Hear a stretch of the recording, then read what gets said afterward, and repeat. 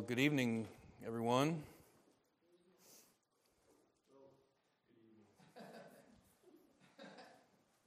I appreciate it, but your response isn't needed. But thank you, though.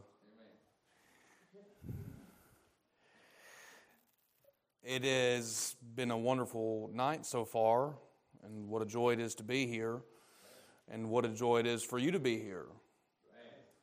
And what a blessing it is that we get to spend this time one with another. I was encouraged whenever I heard Brother Jacob's message. I really enjoyed the one from last year. It was just kind of fast. I still think about the one from last year, and it would have been nice to hear that one kind of slower, but I still think about that message from last year. And what a joy it is to be here with you all tonight. What a privilege it is, and what a blessing it is to see you all here, and we look forward to what the new year has in store for you. I'm not much of a theme kind of guy. I didn't really think about a New Year's thought, but nevertheless, I do have something I believe would be helpful. I wanted to say this, though. This thought came into my mind. Earlier this week, and it was funny that he had said that. Brother Jacob had said that about his training, and he made reference to the military training. And throughout this week, I've been meditating on the way that a man's mentors mold him, and what goes into that aspect of him being molded into the servant of the Lord that he will become. And I had thought about that and had been thinking about it. And I thought about, in times past, about some things. And whenever I began to think about how a man is molded by his mentors, a lot of times it's very uncomfortable, and you don't really know why. And at first, it's kind of difficult to process. Now, what I mean by that when I say how a person is molded by his mentors, that those that he serves with, and you see people, and I don't in any way mean this. There's no one here in particular that I'm thinking about, but you hear people, and when they'll get up and they'll preach a message. Not too long ago, I heard a message about how, and I'm going somewhere with this, and this is going to be in relation to my mentors. Those have helped me. But not too long ago, I heard a message where a man gets up, he's preaching a message, and he's going, and he's preaching. And he says, well, the Holy Ghost wants us all to go to the altar. The Holy Ghost says, come to the altar. And we didn't go. Which is fine. People say things in the heat of the moment and stuff like it happens. It's just men are fallible. And 30 minutes later, the thought is then interjected to the people, well, if I don't obey God, then the entire meeting is over and everything's been a failure based upon how I react to what I perceive God telling me to do. And I thought about that being a younger man as I sit under my pastor and the people that I go to church with. And when I looked at that, then it made me think about the people that have trained me and the kind of training that I've received from them, because as I seen that, I noticed that sometimes men say dumb things. This is the only church that I've ever been a member of, and I know all of y'all have heard me say very stupid things. Men, I know, you get up and you say stupid things. Now, what do I mean by that? Now, and whenever I look and see somebody that might somebody that didn't have necessarily the kind of training that another person might have. Let me put it this way. When I would say stupid stuff, I would have a handful of men that would tell me to shut up. My preaching is not good. I like it. Because you want to know why?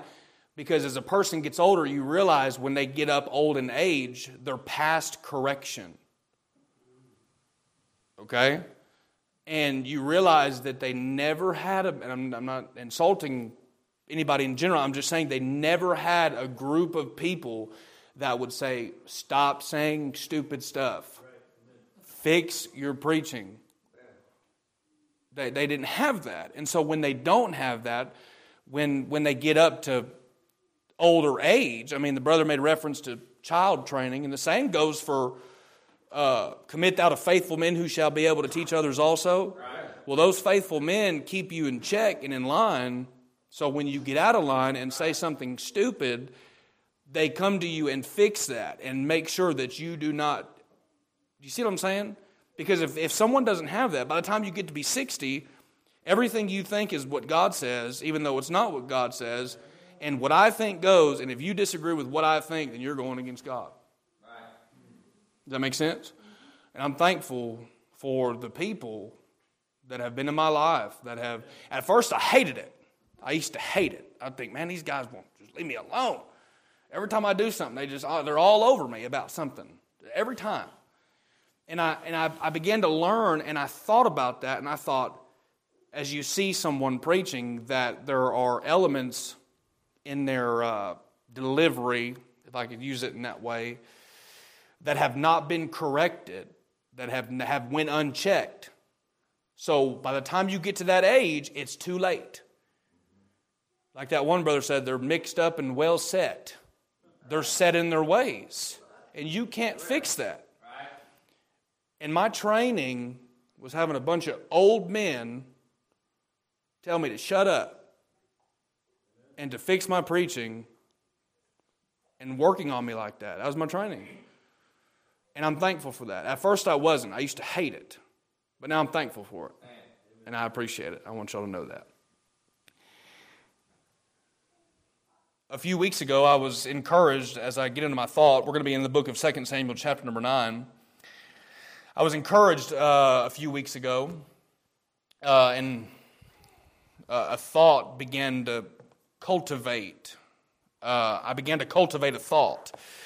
And I began to work on a thought. And the wonderful thing about not having to deliver a thought every week is I could just work on that same thing over and over and over.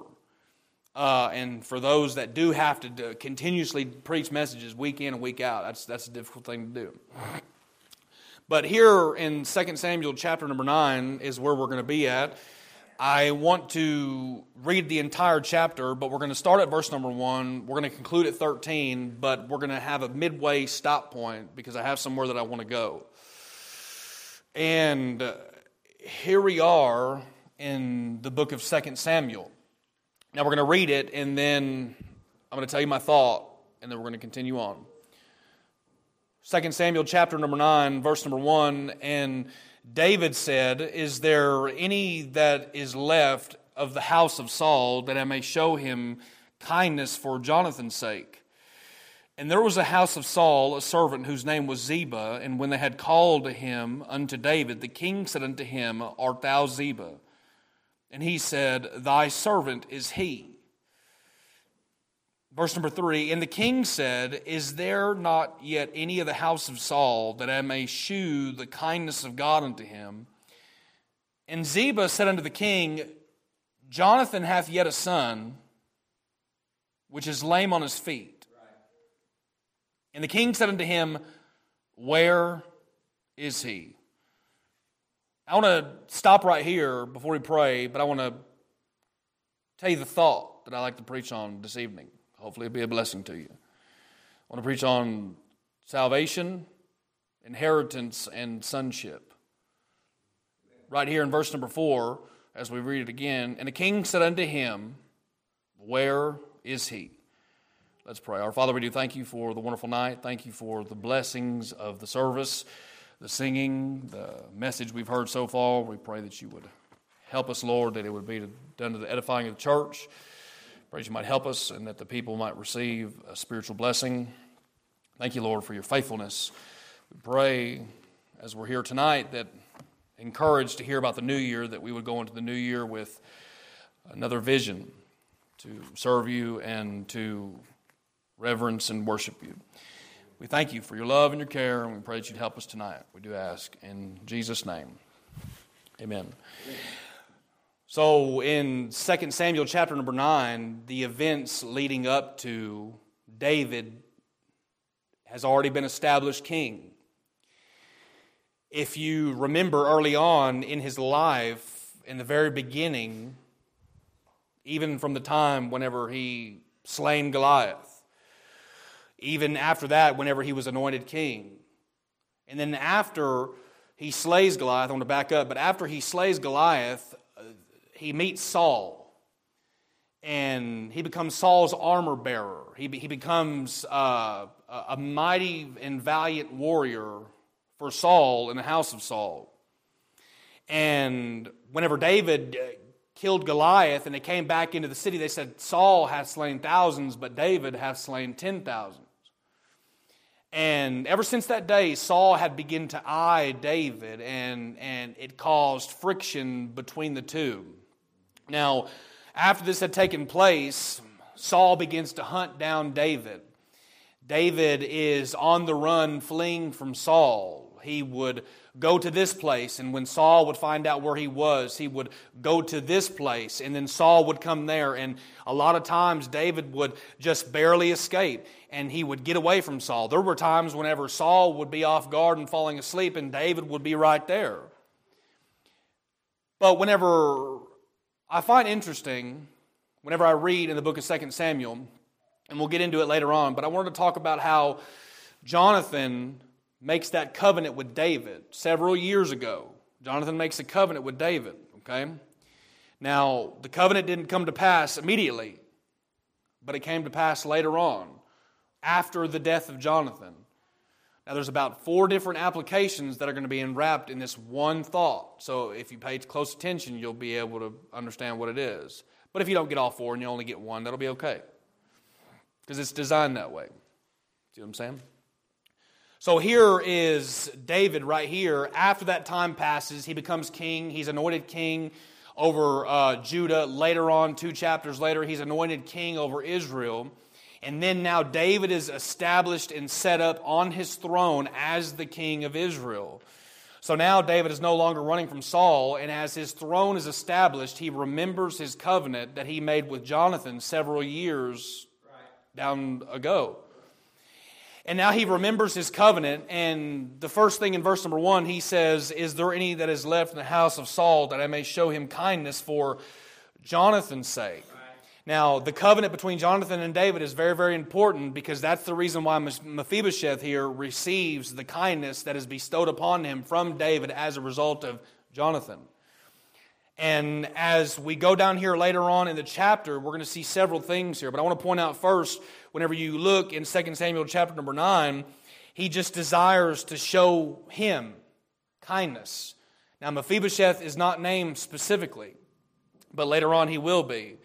So I want to notice after that, let's keep on reading in verse number 5. He says, "Then David sent and fetched him." Let's back up. Verse number 4, "And the king said, Where is he? And Ziba said unto the king, Behold, he is in the house of Machir, the son of Amiel, in Lodebar.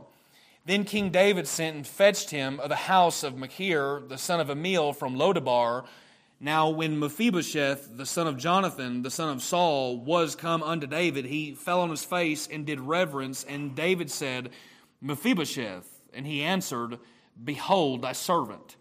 And David said unto him, Fear not, for I will surely shew thee kindness for Jonathan thy father's sake, and will restore thee all the land of Saul thy father, and thou shalt eat bread at my table continually.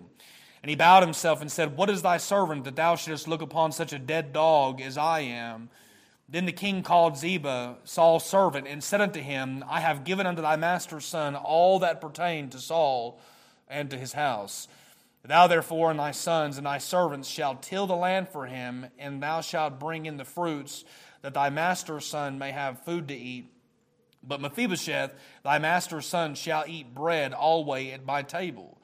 Now Ziba had 15 sons and 20 servants. Then said Ziba unto the king, according to all that my lord the king hath commanded his servant, so shall thy servant do. As for Mephibosheth, said the king, he shall eat at my table, and one of the king's sons. And Mephibosheth had a young son whose name was Micah, and all that dwelt in the house of Ziba were servants unto Mephibosheth. So Mephibosheth dwelt in Jerusalem, for he did eat continually at the king's table, and was lame on both of his feet.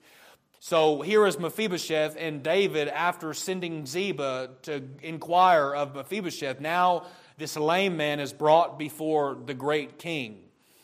And what a wonderful picture and a story of three things whenever you read this. Whenever you see the story and the picture of Mephibosheth, you see salvation, inheritance, and sonship. And whenever you look at this, and we read this together, there's nowhere that Mephibosheth did anything for the king. He was a lame man. Mephibosheth wasn't able to do anything for the king. And it's important to understand that Mephibosheth didn't work to obtain the king's favor. He was a lame man, and there was nothing that Mephibosheth, there was no power that he had within himself to obtain or work to get the king's favor. He was a lame man. If you remember in 2 Samuel chapter number 4, in verse number 4, after they had found out that Saul and Jonathan had died in the war, after that there was a battle, and there was an army that was coming that way, and the nurse of Mephibosheth picked him up in a hurry and ran and dropped, and he was corrupted by the fall. So the man Mephibosheth didn't work to obtain the king's favor, and he couldn't because he had been corrupted by a fall. He had been corrupted from being in a state to where he was any good or of any use at all. He had been corrupted by the fall. And not only that, but it wasn't his fault because he was 5 years old whenever he fell.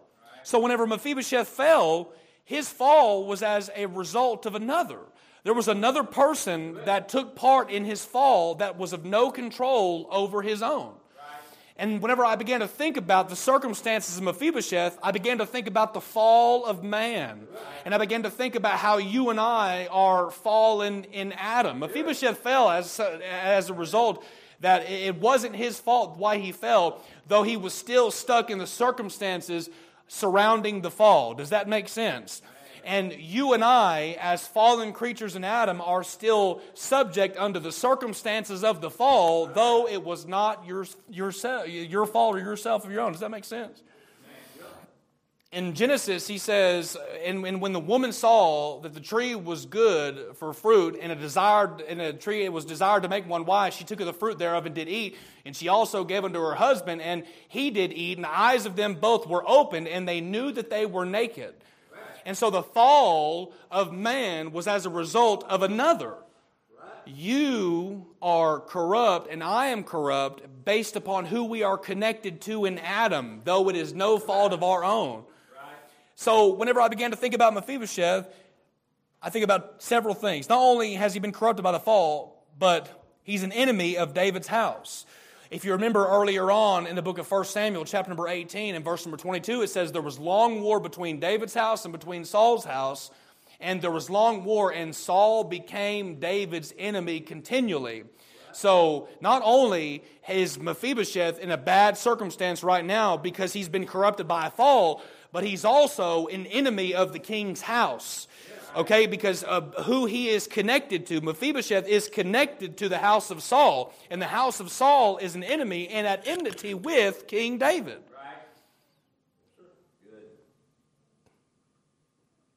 So you could say he's an enemy of the king based upon who he's connected to.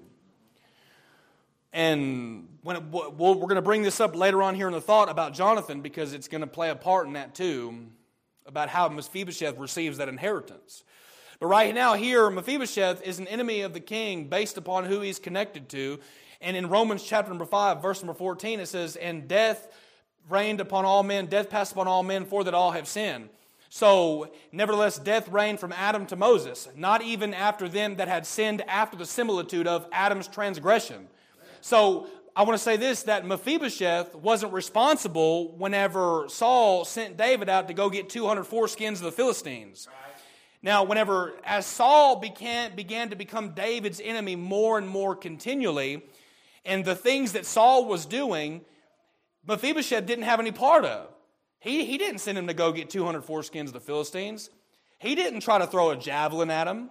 He didn't try to do these things, and yet he was still an enemy of the king because he was connected to Saul.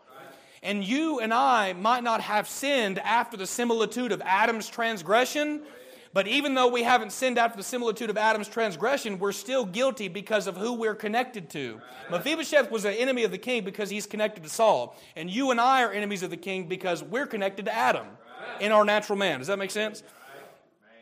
So here he is right here, back in our text. If you look back here, now the king is looking to bestow the kindness of God upon somebody for Jonathan's sake.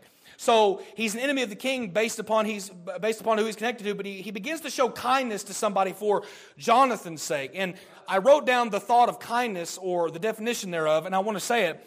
It says, goodwill, benevolence, that temper or disposition which delights in contributing to the happiness of others, which is exercised cheerfully in gratifying their wishes, supplying their wants, or alleviating their distresses. So the king wanted to bestow kindness upon Mephibosheth for Jonathan's sake. And I want to say that the king, our king, bestows his kindness upon us for Christ's sake.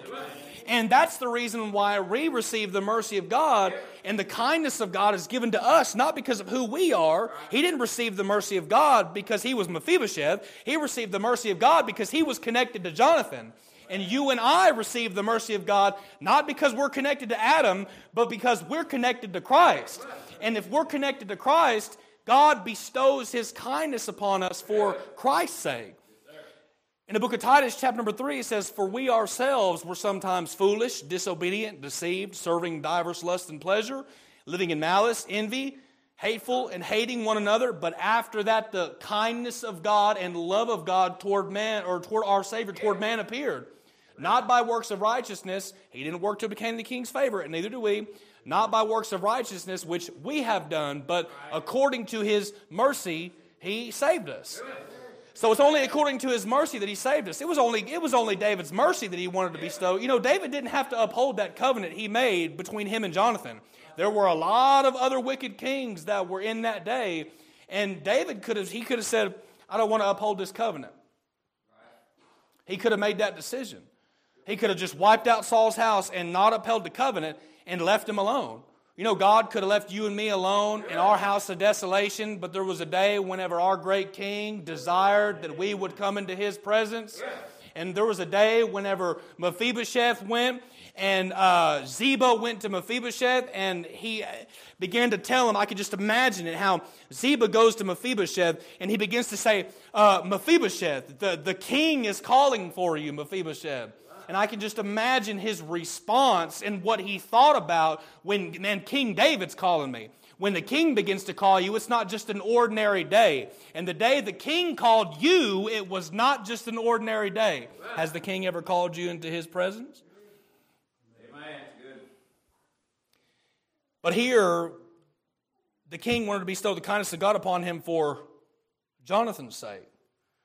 In Ephesians chapter number 2, it says that Paul writes that in the ages to come, he might show unto his kindness through Jesus Christ. It talks about bestowing his kindness upon us, that in the ages to come, that in the dispensation of the fullness of time, he might gather together in one all things that are in heaven and earth, and heaven above and the earth beneath, right?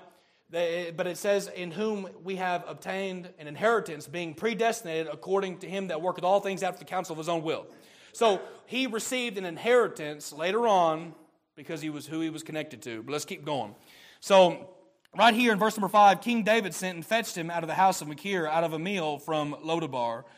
Now, verse number 6, now when Mephibosheth, the son of Jonathan, the son of Saul, came unto David, he fell on his face and did reverence. So now Mephibosheth is reverencing the king. Now, here in back a few verses a minute ago, whenever the king sent and fetched him, he had not been there yet. Okay? So the king still had to fetch Mephibosheth, but there was a process by which he had to get there. Now, if you look here in verse number 4, whenever we stopped reading, that before it was in a general sense that the king was looking for somebody out of the house of Saul. It was in a generic, general sense. Is there any that is left in the house of Saul that I may show kindness to? Is there any of them at all? It wasn't anybody specifically. But whenever Ziba told the king about Mephibosheth, it was generally, but after he was notified about Mephibosheth, it became specifically. So there was a general call, and then there was a specific call. You understand where I'm going with that? There's a general call, and then there was a specific call. Generally, he said, is there anybody of the house of Saul that I can show the kindness of God unto? So it was for whosoever will. The prerequisite was being connected to the house of Saul. You know, the gospel, for those of us that are connected to Adam, is whosoever will. But that's the general call. But the specific call is whenever the king called Mephibosheth. Now, here we are right here, and the king begins to inquire about Mephibosheth specifically. And I began to think about a general call and a specific call, and then I thought about John 3, verse 16, how it says, for God so loved the world. That's generally. That whosoever believeth in him, that specifically, should not perish but have eternal life. So the world is generally, and whosoever believeth is specifically. And I began to think about how Mephibosheth and the king were interacting one with another. And now Mephibosheth, as he's brought into the presence of the king begins to inquire about him specifically, and the king became interested in where Mephibosheth was. The king became interested. So not only was somebody of the house of Saul, but the king now becomes interested in where Mephibosheth was. And I thank God for the day that the king was interested in where I was. When the king called and sent somebody after me. Was there somebody that was sent after you that the king sent and brought you unto himself specifically? Because if you're saved, you got to have that. Somebody has to bring you to the king specifically. Now, Mephibosheth just didn't wake up one day and just go, I'm going to go walk to the king to myself. You know what? I'm going to go. He was an enemy of the king. He was staying far away. He was alienated and without hope and without God in the world, if I can use it that way. Mephibosheth didn't wake up and say, I'm going to go to King David today. Here, I'm going to go to King David, and everything's going to be all right. And I'm going to walk right in there and tell him, you know what? You're going to give me Saul's inheritance. You're going to give my father's inheritance. No. Mephibosheth was an enemy of the king. He didn't want to go anywhere near the king. And whenever he came into his presence, he said, Mephibosheth, fear not. So he was afraid of the king already. Amen. So Mephibosheth comes into his presence, and the king becomes interested in him specifically. And what you need here tonight, if you're not born again by the grace of God, is for the king to get interested in you specifically. Right. That's very important, and you've got to have that. As we keep reading, I wrote this down because I wanted to get it right. The king became interested in where he was. Now, look in verse number 5. I want to say this, that the king used another person to bring Mephibosheth into his presence. Then the king sent and fetched him out of the house of Machir, out of a meal from Lodebar. So he uses somebody else to bring him unto himself. That's what I was saying a minute ago, that Mephibosheth just didn't walk into the king's presence. Somebody else brought him there. Somebody had to go send a message to say that the king's calling for you. Now, even though the message went to Mephibosheth about the king that was calling for him, he still had a responsibility and an obligation to respond to the king's calling. Does that make sense? So salvation, there's an aspect in salvation where there is a total part that's God's part, but you have an obligation to, by faith, put your faith and trust in what He did on Calvary's cross for you. Now, that's that salvation aspect. So here, he uses another person to bring him into his presence, and it says that David sent and fetched him from Lodebar. So not only does he begin to take a general interest in the whereabouts of Mephibosheth, but now he begins to go through the process of where now he's beginning to send and fetch for him. Now the king is beginning to take an interest in him. Now the king is beginning to go and look for him, sending messengers for him. He begins to send messengers to Mephibosheth. And I think about the day when Mephibosheth heard the word that the king was looking for him. And I rejoice, and I'm so thankful to God today that there was a day when the king came looking for me. Has that happened for you? When the king has come looking for you? the king sent another person to inquire about Mephibosheth. But now he's here in the presence of the king. Jeremiah 31 says, I have loved thee with an everlasting love, therefore with loving kindness have I drawn thee. Now, that drawing is something that's lacking today. We don't have that today. And it takes a work of God that God does that the sinner cannot do for themselves. He has a responsibility and an obligation to respond. Okay? I'm not talking about hard shell election. Okay? The sinner has a responsibility to respond, but God is the one that does the drawing. And he says, I have loved you with an everlasting love. I know it's a different context, but I'm just making an application here. With loving kindness have I drawn thee. And what I'm saying is the king had to use, Mephibosheth had to use another person to come into his presence. The king had to send a message to him. You understand what I'm trying to say? And so now Mephibosheth is in the presence of the king, and I began to think about his interaction with the king. How Mephibosheth didn't just walk into the king and start demanding from him, but I thought about the mannerism of Mephibosheth. So here he is right here in verse number 6 of 2 Samuel chapter number 9. Now when Mephibosheth, the son of Jonathan, the son of Saul, was come unto David. So this is the response. So he hears the message. The king is calling for him.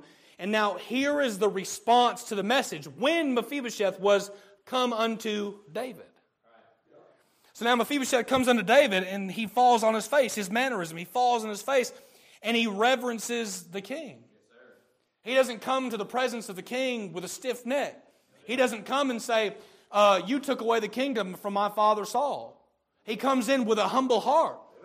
You know, James says, God resisteth the proud, but he giveth grace unto the humble. And if you'll receive with meekness the engrafted word, which is able to save your soul, if you're not here and you're not born again tonight, you might receive something from a holy and a heavenly God that you didn't come here with tonight. Does that make sense? And I'm thankful for that. When God revealed His Son in me, you know, He said that about Paul, He revealed His Son in me. Immediately when He revealed His Son in me, He said, well, I conferred not with flesh and blood, but I went to go preach Him among the heathen. So there was a revealing that God revealed Himself, and that's what He does to the sinner. And if you would ever understand that or ever get that God reveals Himself to you supernaturally that you don't possess inwardly to obtain by yourself. But we still have a responsibility to respond to the king's call and the king's message. Figure that one out. You have to respond to something you do not have the ability to respond to. But that's exercising that faith. Okay? So here he is, the mannerism of Mephibosheth. He honored, not only did he obey the king's call, but he honored the king when he came. And when the sinner comes on the terms and conditions of the gospel, it's not unconditional. There are terms and conditions of the gospel. It's repentance and faith. I mean, even, I was talking to my brother back there, we were talking about election, and even them Jews that are sealed in their forehead, it's conditional because you got to be a Jew. Salvation's conditional. And you have to respond on the terms and conditions of the gospel. So here Mephibosheth has come now into the presence of the king, and his mannerism is one of humility. He's come with humility. And that's the way that we should approach our king, is with the mannerism of humility, with an attitude of humility, with a spirit of humility. So when he approaches unto King David, here he is, he's terrified. He knows who he's connected to. You know, and when the king starts dealing with you, you don't have to have a Bible study course on who you're connected to. Does that make sense? When God starts dealing with you about who you are in His sight, and if you're born again, you know exactly what I'm talking about.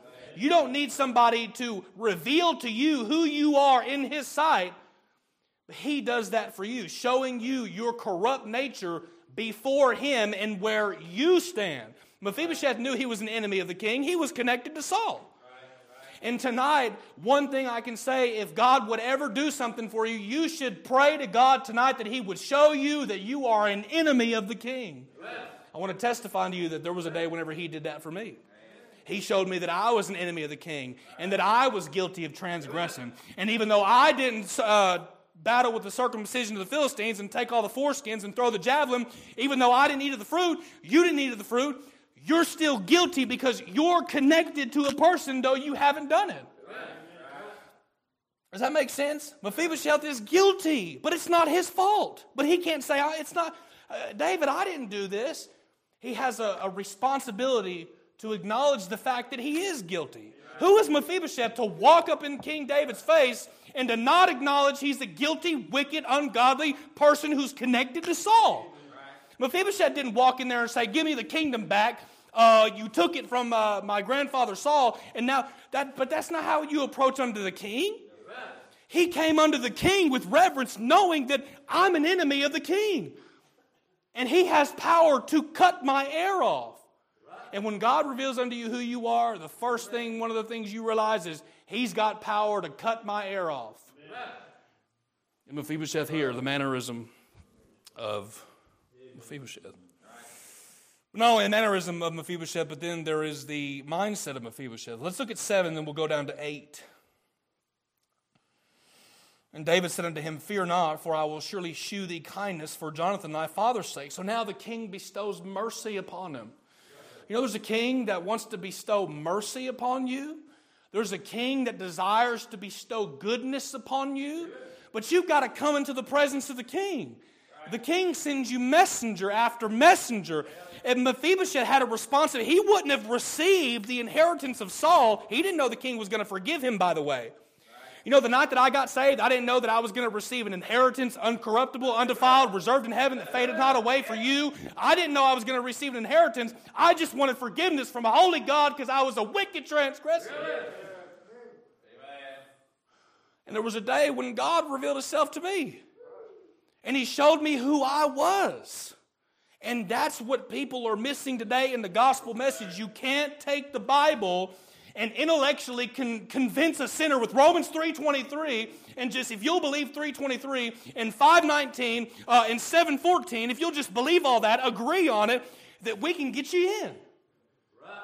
Mephibosheth had to come. He had to come when David said come. When David said come, that's when Mephibosheth came, and that's something that's missing today.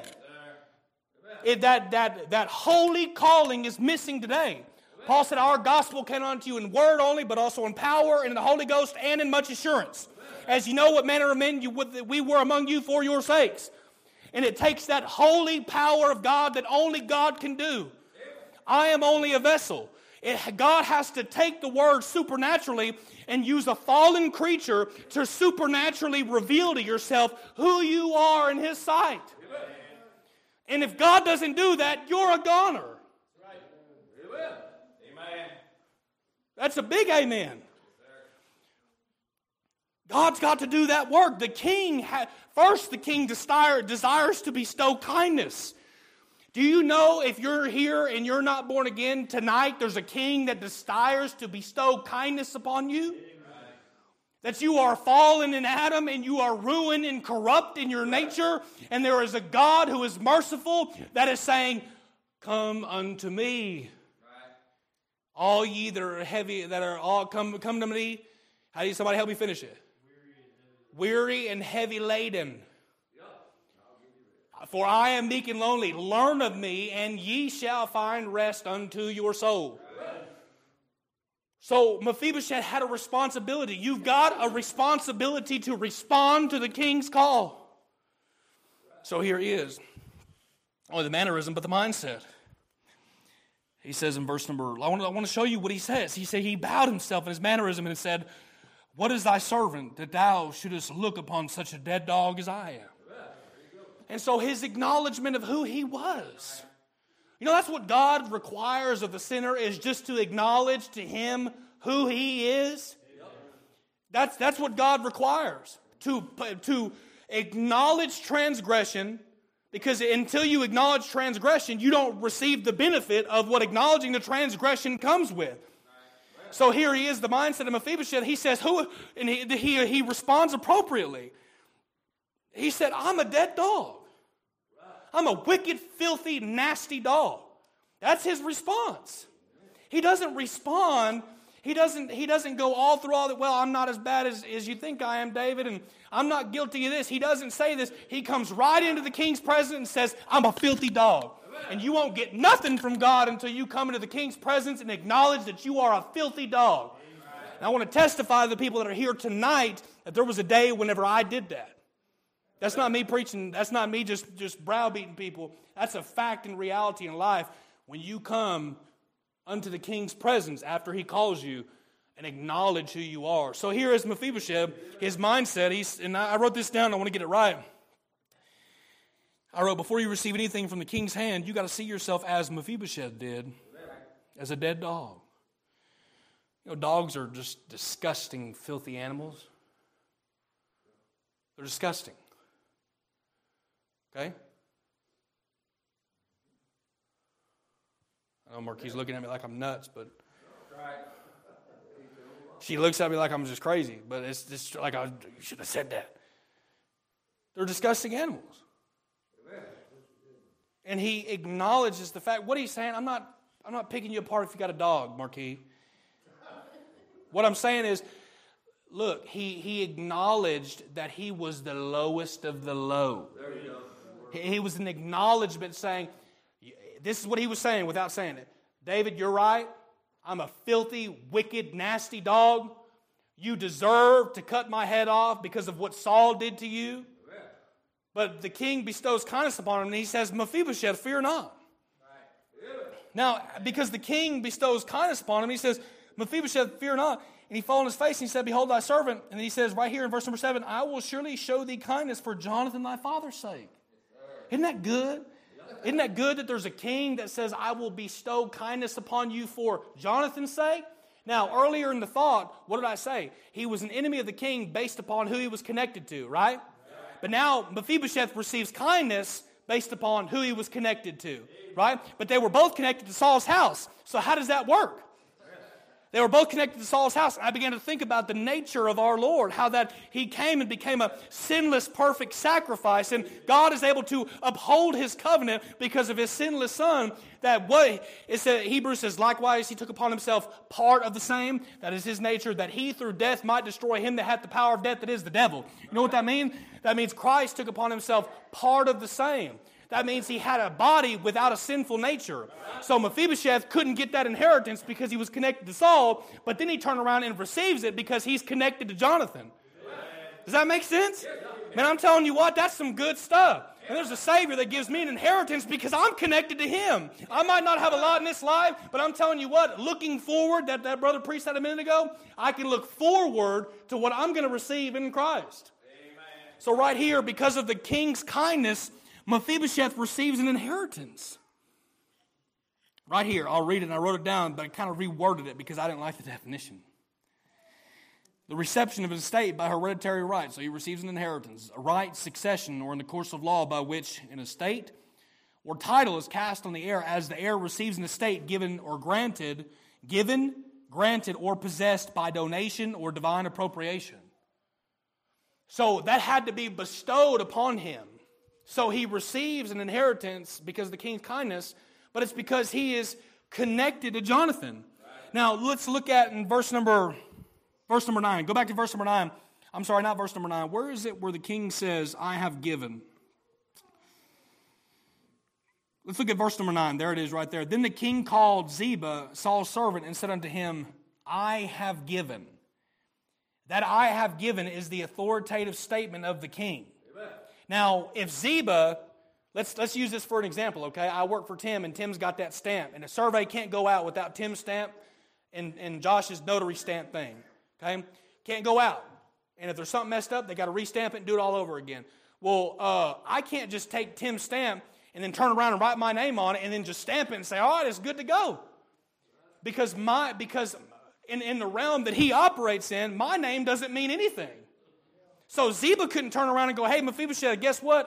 In a couple of years, David's going to sin and transgress, and so after that, you could just seize upon the opportunity to get the kingdom. Ziba's words don't matter. Does that make sense? Right. Ziba's words don't matter. So what I'm saying is here, Mephibosheth, and when he receives this inheritance, the king says, I have given. And I tried to do a little bit of research of Saul and how he was connected to Benjamin and how he lived in Gibeah. Whenever he got anointed, he was part of the family of Matri. I started trying to see what did Mephibosheth really receive whenever he received the king's inheritance. And I don't really know.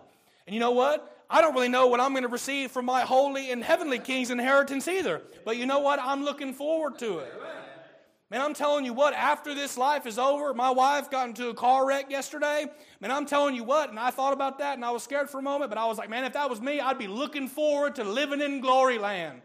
I can't wait for the day whenever I pass from this life and I go on into the next life and I come into the presence of my great King, because there was a day when my King bestowed kindness upon me for another person's sake. Amen.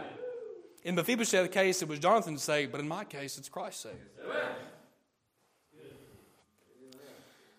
Right here, I said it earlier that he was an enemy of the king based upon who he was connected to, but now he receives an inheritance based upon who he was connected to. I said that a minute ago, but I just wanted to cover it again in my thoughts because it's really important there. You see where I'm going with this for a second. Okay? So he receives this inheritance based upon who he was connected to. Now, in Ephesians, it talks about the inheritance that we receive in Christ because we're in Christ. Okay? Before you get in Christ, you didn't know you had an inheritance. If you would have asked me 13 years ago, do you know that you have an inheritance, uncorruptible and undefiled? And did you know that you've obtained an inheritance? No, I would have said you're crazy. You're nuts. What am I saying? I'm saying that there was a process in time to which this had to take place in the life of Mephibosheth.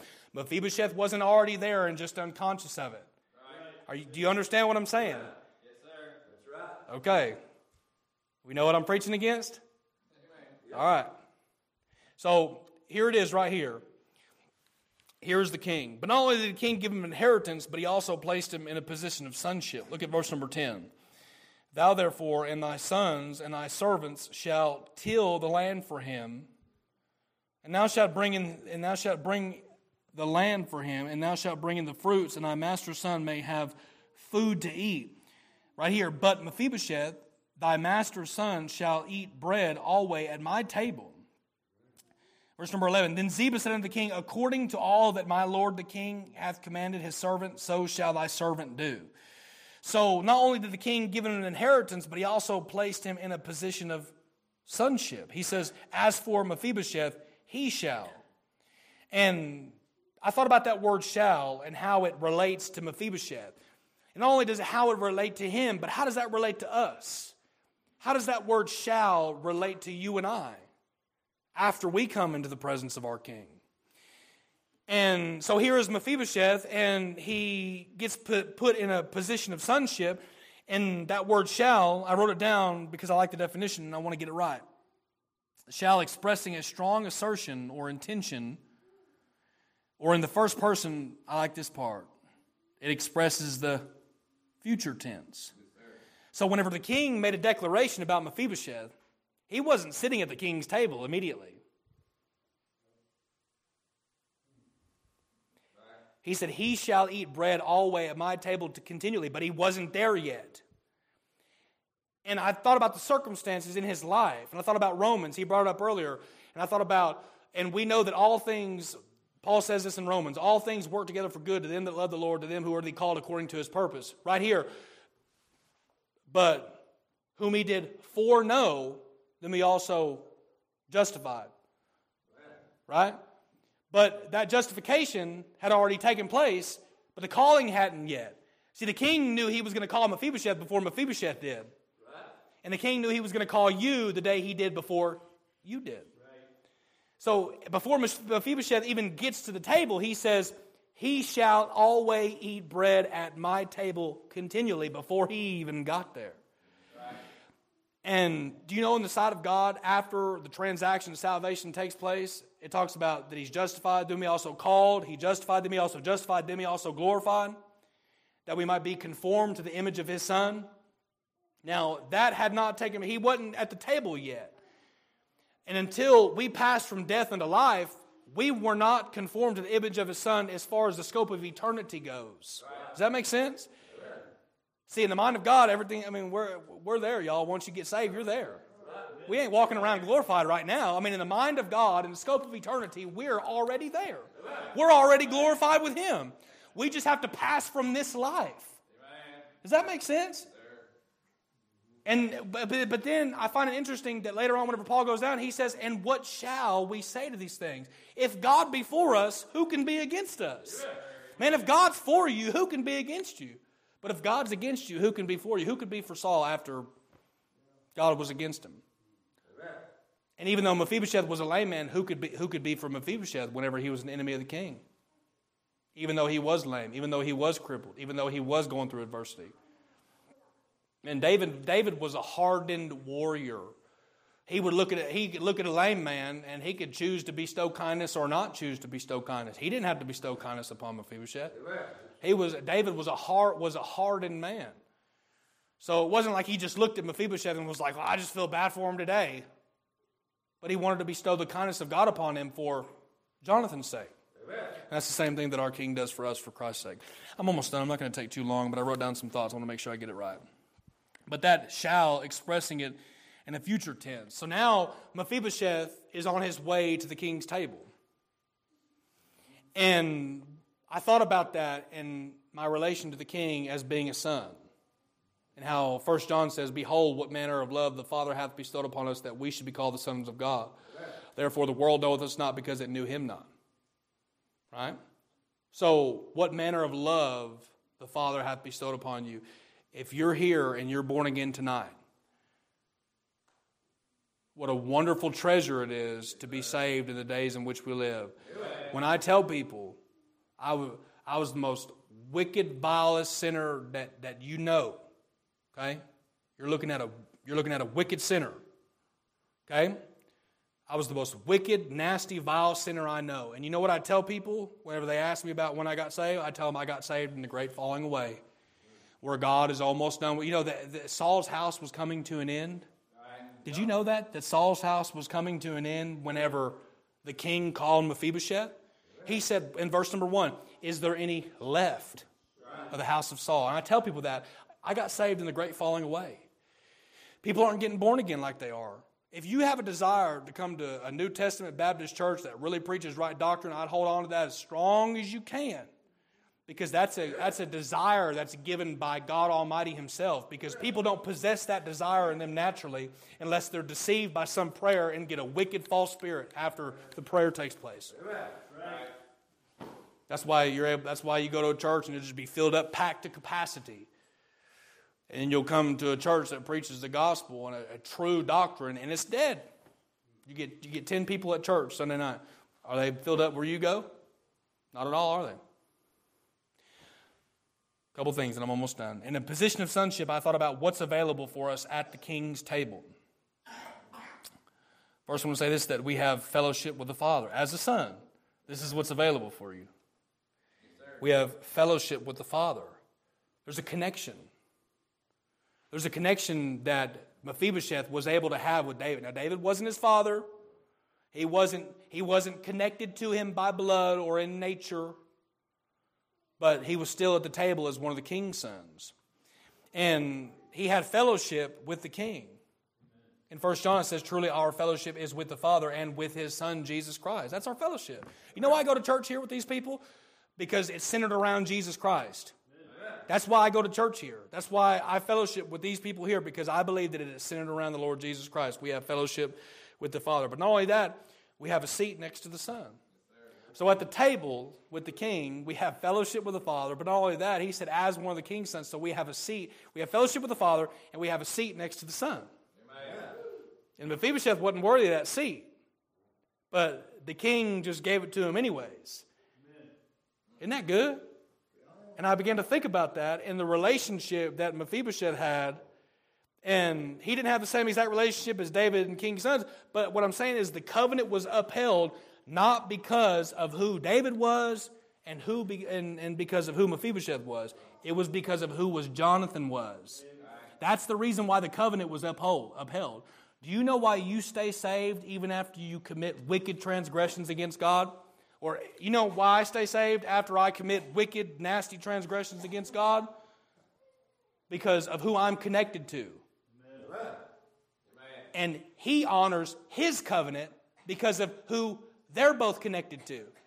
So he honors the covenant of Jonathan just as the Father honors the covenant of the Son. And we have a mediator of a better covenant that was established upon better promises. And that you and I are a part of tonight. That's why you stay saved. You don't stay saved because you just choose to do, I'm going to do better this year. I'm going to decide to do better this year, and I'm going to not do this, I'm going to do this, I'm going to not do that. You're saved because God honors His covenant with His Son. And that's why you're still saved. And that's why Mephibosheth received mercy that day, is because David honored his covenant with Jonathan. I'm almost done. So we have a seat next to the Son, but not only that, we'll have a new life in New Jerusalem. This is what we had to look forward to as a son. Whenever Mephibosheth got pulled out, where was he at? He was at Lodabar. It was a low place. Lodabar, if you go back and you read it in Samuel, or not Samuel, but Joshua's day, it means no pasture. But if you look at it, Lodabar has multiple various applications. So it could be Lodabar in one, no pasture in one place, and really in this particular context, it's no word or no communication. So it can mean no word, no pasture, or no communication. It has multiple applications, but they're still the same. He pulled Mephibosheth from a place where there was no word. There was no word. Whenever God delivered you, was there word there? Was there a place where you were able to hear the word? What I'm saying is the king put Mephibosheth in the place where he was able to hear the word. So he pulls him from Lodabar, and then I thought about that. And then I thought about how we'll have a new life in New Jerusalem. And I thought about in Colossians how it says, giving thanks unto the Father, which hath made us meet, that means able, which hath made us meet to be partakers of the inheritance of the saints in light. He has translated us from the kingdom of darkness unto the kingdom of His dear Son. So because of the king's kindness, he takes Mephibosheth from Lodabar and he translates him into Jerusalem, the house of bread. So he takes him from a place of desolation. He takes him from that place and he brings him to a place of bread. One more thing and then I'm done. And then I thought about all that stuff in a position of sonship. I thought about what's available for us at the king's table, but then I thought about the immutability of the king's oath. Because he had to uphold that covenant. And that's what I was leading into here a minute. If you would, turn to 2 Samuel 21, 1 through 7. We're talking about the immutability of the king's oath. 2 Samuel 21.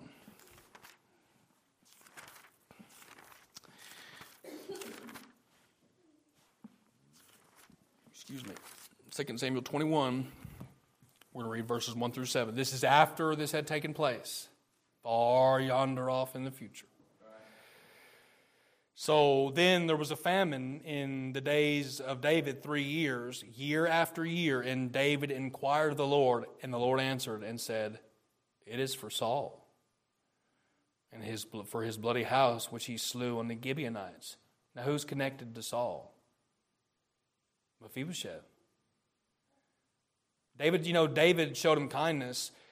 David showed other people kindness, and then later on, he showed Shimei kindness, and then what happened to him later on? That covenant wasn't upheld. It was broken. Shimei got killed. What was it, by Solomon? What I'm saying is here, and the Lord answered, is for Saul and for his bloody house he slew the Gibeonites. And the king called the Gibeonites and said unto them, now the Gibeonites were not of the children of Israel, but the remnant of the Amorites. And the children of Israel had sworn unto them, and Saul sought to slay them in his zeal, the children of Israel and Judah. Wherefore David said unto the Gibeonites, he's trying to make reconciliation right here. And he said, What shall I do for you, and wherewith shall I make an atonement that you may bless the inheritance of the Lord? And the Gibeonites said unto him, we have no silver or gold of the house of Saul, nor of his house, neither for us. Thou shalt kill any man in Israel. And he said, what shall you say, that will I do for you? So now the king's fixing to make an oath. We're talking about the immutability of the king's oath. He made an oath several years ago that he upheld and showed kindness unto Mephibosheth. This is several years down the road. Right here. And the king, let 7 men of the house be delivered unto us, and we will hang them unto the Lord in Gibeah of Saul, whom the king did choose, or whom the Lord did choose. And the king said, I will give them. So here it is, the remainder of the people that are left after Saul's house years down the road, he's fixing to cut off, is fixing to stop. You can really take that and run with it, figuratively. But the house of Saul is fixing to be cut off. And right here, the king, rightly so, even though he made a covenant with Jonathan, still the king could say, I'm gonna dishonor Mephibosheth. I'm not going to uphold the king. Now, I want to say this, that this is far after, I want to just point this out, this was far after that had taken place, right? So after the king comes back, he says, wherefore wentest thou not with me, Mephibosheth, whenever Absalom was taking over the kingdom? We're talking about why you stay saved. He said, why didn't you go with me, Mephibosheth? And he said, my servant deceived me. He didn't go.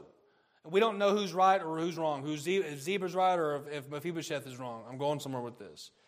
What I'm saying is David in a discerning spirit could have said, Mephibosheth, you didn't go with me whenever Absalom, you didn't go with me whenever Absalom took over the kingdom. You didn't honor your part. Why should I honor? But the king didn't do that. And what I'm saying, because if it was a fault of Mephibosheth, it might not have been, but if it was, the king did not discontinue the covenant that he made with Jonathan.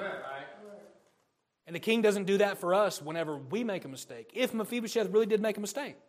See what I'm saying? Then right here, I'm almost done. 2 more things and I'm almost done. And they answered the king, devised against us, let 7 of his sons, verse number 6, be delivered. We will hang them and the Lord in Gibeah. And he did choose, and the king said, I will give him. But right here, and the king spared Mephibosheth. He spared him. All right, now turn to Hebrews chapter 6. Hebrews chapter number 6. It's talking about the immutability of the king's oath. Now, it's just what I've seen. I've seen salvation, inheritance, and sonship, but he wasn't regenerated. He didn't receive an internal inheritance. See what I'm saying? But you understand. But right here in Hebrews chapter number 6, look at verse number 13. We're talking about the immutability of the king's oath. Of course, we're referring to the heavenly king when I make that application. For when God made promise to Abraham, he could swear by no greater. He swore by himself, saying, surely blessing I will bless thee, and multiplying I will multiply thee. So after he had patiently endured, he obtained the promise. Right here. For men verily swear by the greater, and an oath, the confirmation is to them to an end of all strife. Wherein God, willing more abundantly to show the heirs of promise the immutability of his counsel, confirmed by an oath. That it was by 2 immutable things it was impossible for God to lie. We might have a strong consolation who have fled for refuge, to lay hold upon the hope set before us, which hope we have right here as an anchor of the soul, both sure and steadfast, which entereth that into within the veil. Within the forerunner is for us entered, even Jesus, made an high priest forever after the order of Melchizedek. So, what I'm saying is the king upheld his covenant with Jonathan about Mephibosheth, though he was an enemy. And your king upholds his covenant with Christ because he's an anchor of the soul. Sure and steadfast. That's why he upholds that covenant. Not because of our desires for the next year. Even though we should have some. I got a few. I'm probably not going to keep them. But you understand what I mean? The king kept the oath because of the immutability of his oath. That's what our king does for us in the new covenant. That's why we stay saved. So things I see in 2 Samuel chapter number 9. Salvation, inheritance, and sonship.